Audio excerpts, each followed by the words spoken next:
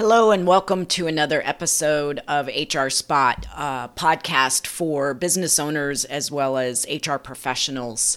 So recently I attended an HR conference in Las Vegas where I had the pleasure of listening to someone kind of talk about the top priorities for HR and the future of work. So want to share a little bit about what I learned. So in today's market, executives must make decisions about what their company's priority should be and what HR leaders can and should influence within those decisions. HR should be influential, not just an influencer. And I've always believed that in my entire career is being able to be influential with your business leaders is just massively important. And so we all know that we are seeing unique factors that are impacting companies' thought process like high inflation, global economic uncertainty, decisions by the Federal Reserve, and unsettling geopolitical situations, which are all affecting operations. So in long-term planning, HR folks and the company should focus on 5 strategic priorities. So the first one is HR's value creation cannot be shortchanged. And so what I mean by that is like companies who don't have an HR person to influence you and help you navigate, this crazy time. When a company has HR presence, companies are significantly more likely to perform, such as at least 4.5 times more revenue growth, 5.5 times more profitability, and 6 times the innovation. Human capital, anytime there's implications of exit in all facets of your business, I would highly recommend that you have some sort of HR presence that can be an influential voice on the front end of discussions and decisions when it comes to your human capital. For the business owners out there who don't have an HR person, this is where my company steps up to the plate and can help you with your human capital situations.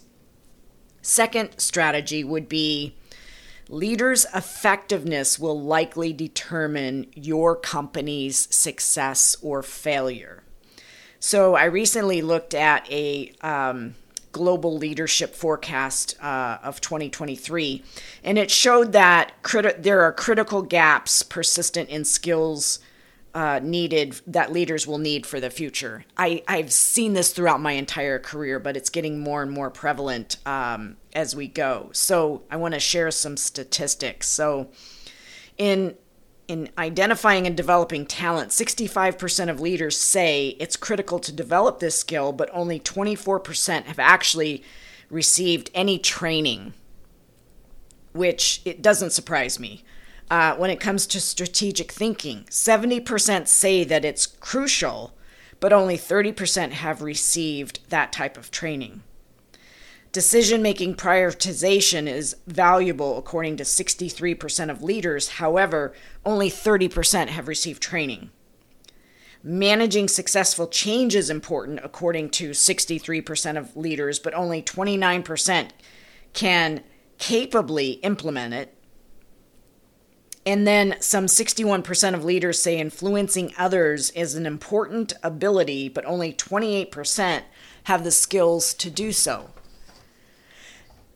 So implement a common human-centric leadership model using a multidiscipline development approach across your leadership pipeline. This is so critical. It's so important that we equip leadership teams to operate in high-value creating partnerships in this dynamic growth environment. strategic point number 3, disruption is creating enterprise vulnerabilities as employers confront the future of work. So in many positions, 85% of the job's requirements wouldn't have existed prior to COVID. So gig work is growing significantly, and more workplaces are shifting to hybrid work models that blend in-person and remote work. So the war for talent is taking on greater importance, giving the rise of the gig economy and the AI, artificial intelligence, such as applications like ChatGPT. So future of work reinvention must lead with human-centric design that drives significant value for both talent and business outcomes. So number 4, companies that must provide a consistent positive talent lifecycle experience that supports the workforce shifting expectations. So many employees are not planning long futures with their employers. For example, I read a statistic that 24% of people think it will be normal to work for an employer no more than 2 years. 44% say they're thinking about career paths in months and not years, and 58% say they would leave their jobs in a heartbeat for jobs that they're less interested in that offer higher salary. So I encourage you to reconsider the traditional employee life cycle to include the varying needs of a dynamic and diverse talent pool. So engage talent in reimagining and redesigning their workplace and career experiences.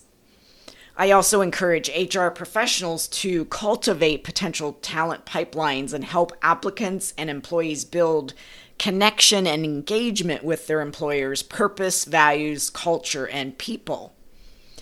So by embodying the human-centric caring experience that builds belonging and empowers personal growth, you can create fulfilling pathways to add value through meaningful work experiences. So finally, deliver honorable closure of employment, project, contract relationships so that way you can earn willing and eager advocacy across the life cycle. And then lastly, resilience and agility are paramount. So 70% of business leaders surveyed by Bain & Company say they're experiencing significant digital disruption, and 85% of them believe that this disruption will either maintain its pace or accelerate over the next 5 years. So resilience and the ability to adapt quickly to change and ongoing disruption are essential for businesses to survive. And I want to leave you with this: investing in developing resilience across your enterprise at individual, team, and organizational levels are just critical to the success of your company. Thank you so much for your time today. Hope you enjoyed this episode of our HR Spot podcast. Feel free to reach out to us. We're happy to help with some of these issues. azhrhub.com or linda@azhrhub.com. Thank you so much, and we look forward to another episode.